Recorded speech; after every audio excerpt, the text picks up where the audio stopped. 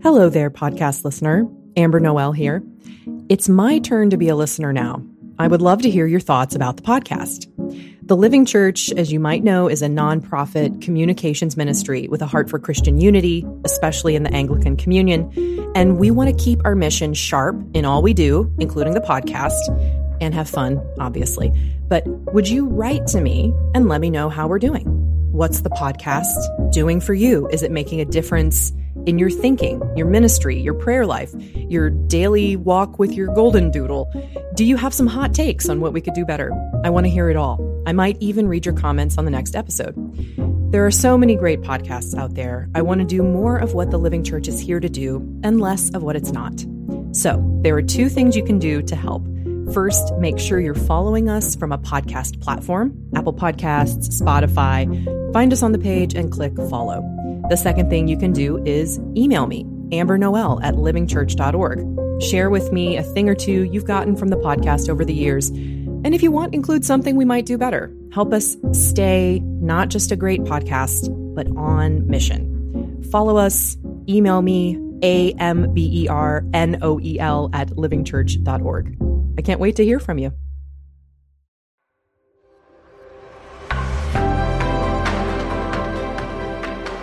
The Living Church, Catholic, evangelical, ecumenical.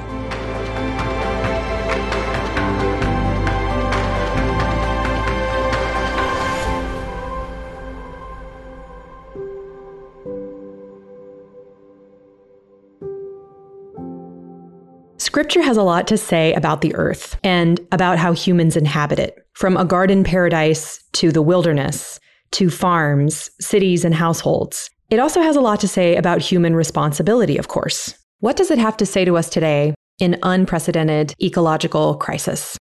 Now, as Christians, we're supposed to take Jesus' words seriously, right? When he says, "Peace I leave with you, my own peace I give to you." We are not supposed to live in fear, in panic. But we have to also take seriously the judgment of the Lord in the book of Jeremiah, when he says, "They have healed the wound of my people lightly," saying peace, peace, when there is no peace. So how do we look realistically, yet biblically, at things like climate change, big agriculture, and the shifts technology has made in our ability to live at a sustainable pace? Is there room for hope that's not taken lightly? What can we see exactly when we start with Scripture? Dr. Ellen Davis joins us today, and she is well known to many of us in the Episcopal and Anglican world and beyond.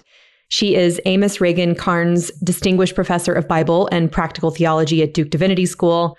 She is the author of several books and many articles. Her books include Scripture, Culture, and Agriculture, an agrarian reading of the Bible, and Opening Israel's Scriptures. She intersects deeply with the work of theologians such as Wendell Berry and Norman Wirzba.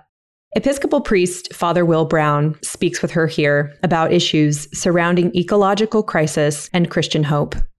They talk about prayer, work, computers, buying bananas, solar panels, and even the revival of middle school home economics, all through the lens of the Bible. It is a rich conversation we hope you enjoy.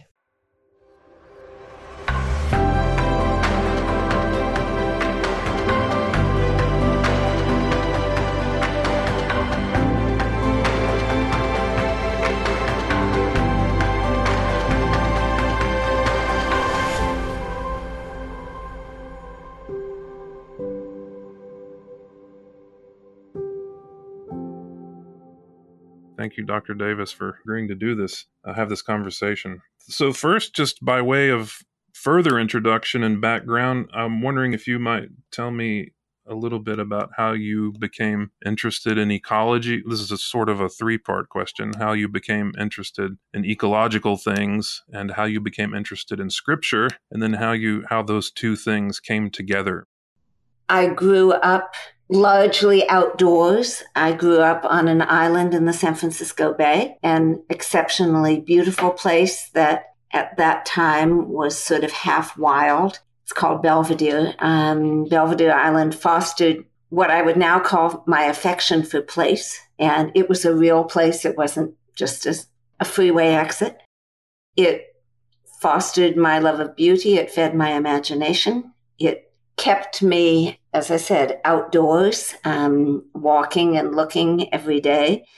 So I developed certain sensitivities from my early childhood on. And then when I was 18, I went to Jerusalem. Well, I went to Israel, living first in the Negev, and then in the desert in the south, and then later in Jerusalem. I was a student. Every day I walked for miles, part of it in a landscape that had not changed in millennia. And so both of those things sensitized me to landscape. Both California and Israel are beautiful places and fragile places. And I became aware fairly early in my life that the wildness of both of them was disappearing. And that awareness sort of reached a crisis point when I was about 40. I remember I was living in New Haven at the time, a highly urbanized place, and I had just been to California visiting with a friend in a place in the wine country, a place I had not been for some time. And I saw a highway running through what I remembered as a farmhouse and its immediate yard. And that was an image that kind of burned itself into my awareness. And I thought about California, I thought about Israel, and realized that I have some awareness of what Israel at least was like over 4 millennia. And I realized that we didn't have, this trajectory was not sustainable. We didn't have 4 millennia ahead of us on this path. And I came back to New Haven, where I was teaching at Yale Divinity School, and decided I was going to teach a class on biblical ecology. I didn't know what that meant, but I was going to figure it out and do it. And that was the beginning of about 20 years of teaching and eventually writing on the subject of the Bible and land. Fairly early in, I realized that the place to bring the Bible into conversation with a contemporary ecological reference was to focus on agriculture, because almost all Israelites were small farmers. So it's a large nutshell, but that's my history. That's a beautiful history. And California is a beautiful place. Having spent 12 years in Texas, I sometimes wondered why settlers didn't just keep going west and they could have gotten to a much more pleasant land. Well, a lot of them did. That's true. Good. Fair point. Fair point. It seems to me that in Scripture, the wilderness is primarily kind of regarded as a negative place with demons and bears and lions and so forth, and that the picture of paradise in Scripture beginning in Genesis is a cultivated place, a garden, a farm, or maybe even a walled city or a town sometimes. So I'm wondering if there's a scriptural basis for regarding the wilderness per se as something beautiful and something to be preserved or conserved, as we say. I would not characterize the scriptural representation of wilderness as negative. The wilderness is often a frightening place because it's the place where humans are not in control. It's the place where you have to be led and often fed by God. Jeremiah looks back to the Exodus as God wooing Israel in the wilderness, and also looks forward to God taking Israel back out to the wilderness to speak to their heart. Elijah, John, Jesus, Moses, all of them have to be driven out to the wilderness or find themselves in the wilderness in order to prepare for ministry. In the land of Israel, wilderness is never far away. Israel was a land of villages and small cities in the biblical period, and largely even to this day. So wilderness was literally just over the next hill. And Israelites knew the wilderness as essential. Every Israelite village was a village of both farmers and herdspeople, usually in the same family. The herding part of the family would take the flocks out into the wilderness for at least some significant part of the year. So I would say that wilderness, both in the Bible and in the culture that produced the Bible, wilderness and cultivated land are very much intertwined.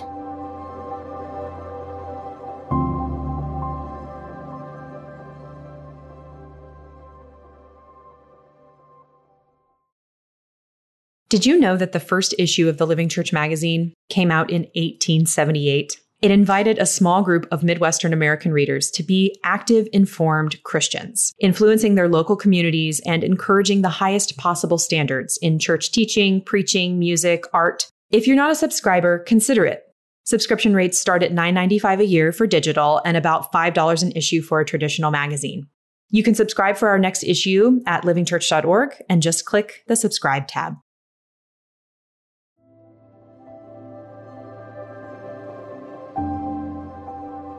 There's been a lot of talk in recent years about the degrading aspects of technology, certainly on the ecosphere. And things that spring to my mind are things like bulldozers, and you talk about, and Wendell Berry talks about mountaintop removal and things like that have only, the scale of ecological degradation that has been made possible by technological advancements is storied at this point and much discussed. But what about technology, information technology, and things like Twitter and, instant communication and the internet itself? You quoted in Scripture, Culture, and Agriculture, you quoted Norman Wirzba talking about information technology and how it tends to alienate us from the world. And I think from each other, and there's an irony in that because it kind of holds itself out to us as bringing everything closer together and making us more knowledgeable. Is that the case?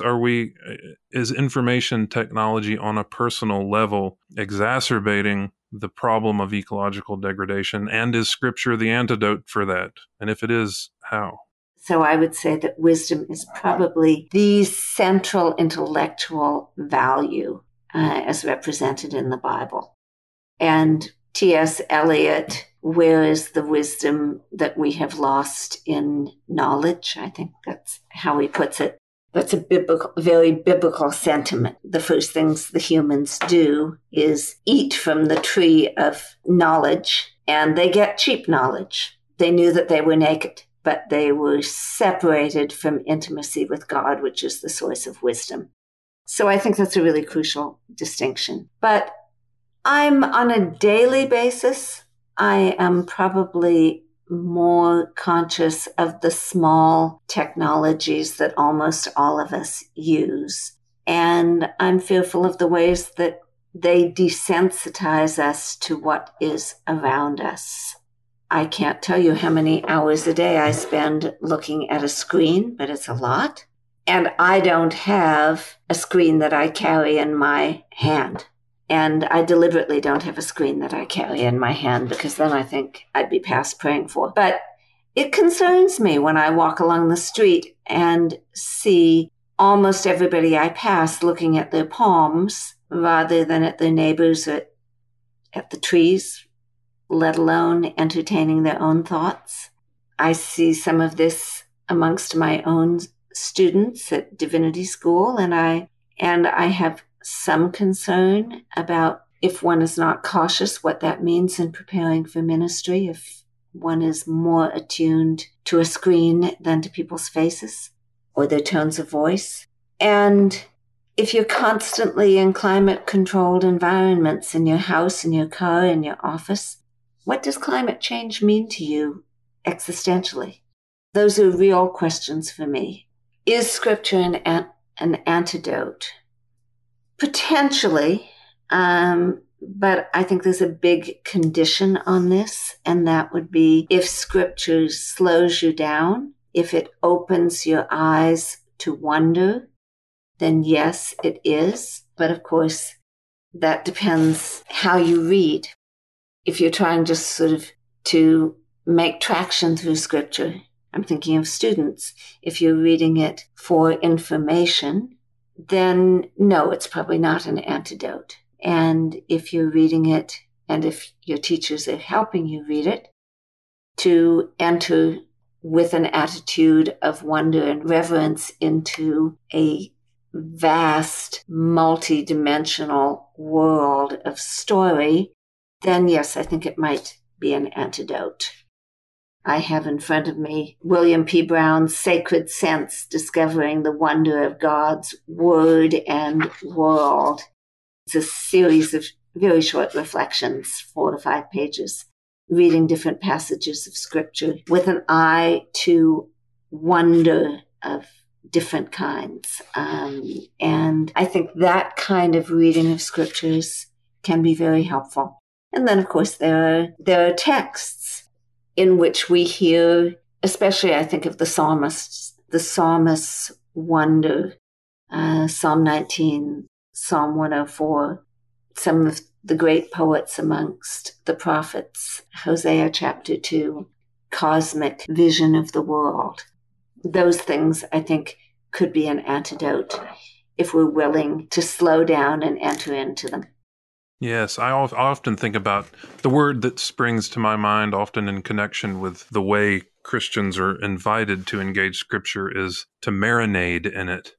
And on that score, I've been very formed by the recitation of the daily office. And I think the daily office, daily morning and evening prayer in the prayer book, is one of Anglicanism's great gifts to the Church Catholic. And reading Scripture in that way, in a sort of regular way, is formative. It certainly has been for me. And it, at its best, I think what it aims at is the reformation of our vision. It offers us another way to look at the world from the vantage point of eternity, hopefully. Do you think that's right? No, I think that's absolutely right. It's, as you know, in the monastic tradition, they speak of chewing Scripture, and beginning and ending your work day by chewing Scripture, I think is exactly as you say, meant to be a formative experience. Yes. I'd like to ask you about this, the issue of ecological concern being in point of fact, a bourgeois thing. And I'm thinking about things like solar panels. We've been hoping and wanting to have solar panels here at our church, but we find that there's a big regulatory framework. There's a lot of obstacles in the way, and it seems like that it's possible, but it's only possible if you have a bunch of lawyers and a bunch of leisure to devote to the enterprise of figuring out how to do it. And the same is true, of course, for things like Teslas and shopping at Whole Foods. These things are all very expensive, and only, it seems like the world's rich, can avail themselves of those kinds of things. So are the poor of the earth just relegated to, are they just trapped? Are the poor just written out of being able to do anything to shop for organic foods and the sorts of things that bourgeois people do when they want to do something about ecological problems? I'm not that hopeless.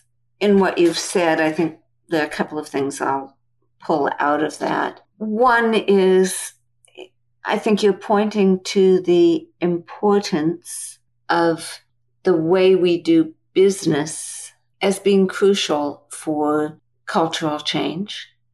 So, for instance, I don't know about in your area, but I think that solar panels in a number of places have in fact become a lot more affordable than they were some years ago. I think that's due to the fact that more people who work in business are becoming concerned about these issues, not on the scale of the multinational corporation. I don't know how much hope I have for that, but a number of smaller local or regional businesses. I would also say local and regional food production has to be part of the picture. And the kind of large-scale agriculture that has made food in this country, as far as I know, the cheapest food in the world, the cost of that food is long-term destruction of the material base of life, our water, our soil, our clean air. So I think those costs need to be figured in when we think about what constitutes the poor. And the land itself is sometimes described as the new poor. And I think that's something that I think it's a powerful image we need to bear in mind. I would say that industrial agriculture keeps the poor poor, that farmers in this country and around the world are producing food, but do not necessarily have access to food for their own families. They're producing for corporate markets. Farmer suicide, as you know, in India is extraordinarily high. Farmers are drinking the chemicals that they pour onto their land, and while their families starve or their children go into prostitution. So I would say the scale of farming is a hugely important thing to consider in this country and around the world. And the relationship between farms and markets, between communities and producers of food, preserving or restoring small-scale food production, which is many times more efficient per unit of land, is many times more efficient than industrial-scale agriculture, and is compatible with preserving the health of the land. It seems to me this is the way that we need to be thinking. I remember reading Wendell Berry say somewhere, I don't remember where it was, but I remember, and I think it was in the early 80s that he wrote this. He said that America does not have bad politics, but a bad way of life, and that our bad politics, insofar as they are bad, is just a byproduct of a corrupting way of life. And similarly, I remember in seminary, Miroslav Volf telling a story about trying to illustrate the corrupting power of sin and how we're all trapped in it. And he talked about buying a banana. And he said, you just want a banana, so you go and buy one, but you can't buy it without buying into a corrupting economic system and one that degrades the environment and so forth. And so the consumer is just sort of trapped by this when you just want to eat a banana. And you, Dr. Davis, have a very edifying reflection in scripture, culture, and agriculture on the valorous woman from Proverbs 31. And what you said there put me in mind of what we used to call home economics. I don't think they teach that anymore in school, and more's the pity. But what I'm wondering is, are there ways that Christians can order our households such that we resist these corrupting ways of the world, of our social order that we might otherwise be trapped in, and that we can bear witness to something better, to the way of wisdom as it's held out to us in Scripture? They actually still do teach home economics, although I don't know if they use that term. I think it's a pretty good term. But I have a friend who teaches it, and one of the things that she teaches is the dynamics of the food system. So it's actually a much more complex social science than it was when I was learning how to make deviled eggs. And I think it's a really good thing to be taught in middle school, as she does. So actually, I think that one of the ways we do need to we're talking about effecting, and Wendell is talking about effecting a fundamental cultural change. That has to start in grade school, middle school, high school. If people are not thinking along these ways before they get to college or when I meet them in seminary, for most, it's too late to have a fundamental change. So, yes, I think that we are a culture of addiction, overconsumption, of obliviousness, of choosing the easy option, which, as we were just talking about, often appears to be the cheap option, but it's cheap in the worst sense.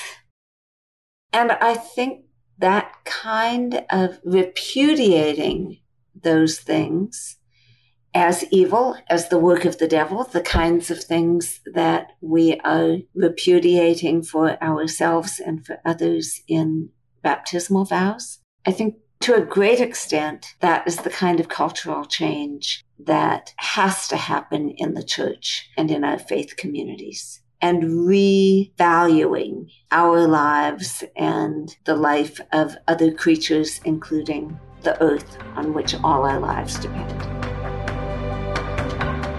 Thanks for tuning in to the Living Church Podcast, a ministry of the Living Church Institute. If you'd like to support this podcast, you can find a link in the show notes that will allow you to give so we can continue to make these episodes. Look for more episodes coming soon on Apple Podcasts, Spotify, or wherever you get your podcasts these days. You can also connect with us on Facebook, Twitter, our website, livingchurch.org, or on our award-winning blog, Covenant, at livingchurch.org/covenant. I'm Amber Noel, your host, and I've been glad to be with you. Peace.